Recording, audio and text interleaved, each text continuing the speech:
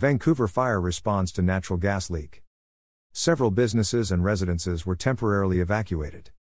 On Thursday, February 23, at about 6:45 p.m., the Vancouver Fire Department was dispatched to a strong smell of natural gas in a building at 806 Main Street. 2 engines, a ladder truck and a battalion chief responded to the scene.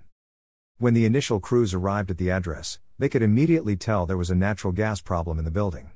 Due to the size of the building and the potential for the gas to get into adjacent buildings, crews immediately shut down the gas at the meter and evacuated the entire city block. Additional fire engines were called to help evacuate an area that covered Washington and Main between 8th and 9th Streets. These evacuations included several businesses and residences. Northwest Natural Gas, NWNG, arrived on scene to help with air monitoring and technical assistance.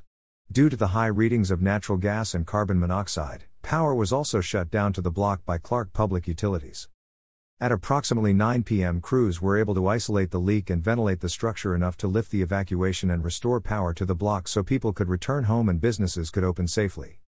The Vancouver Fire Department appreciates the patience and understanding from the community involved in the evacuations, and please know the safety of our community is our #1 priority. Information provided by Vancouver Fire Department.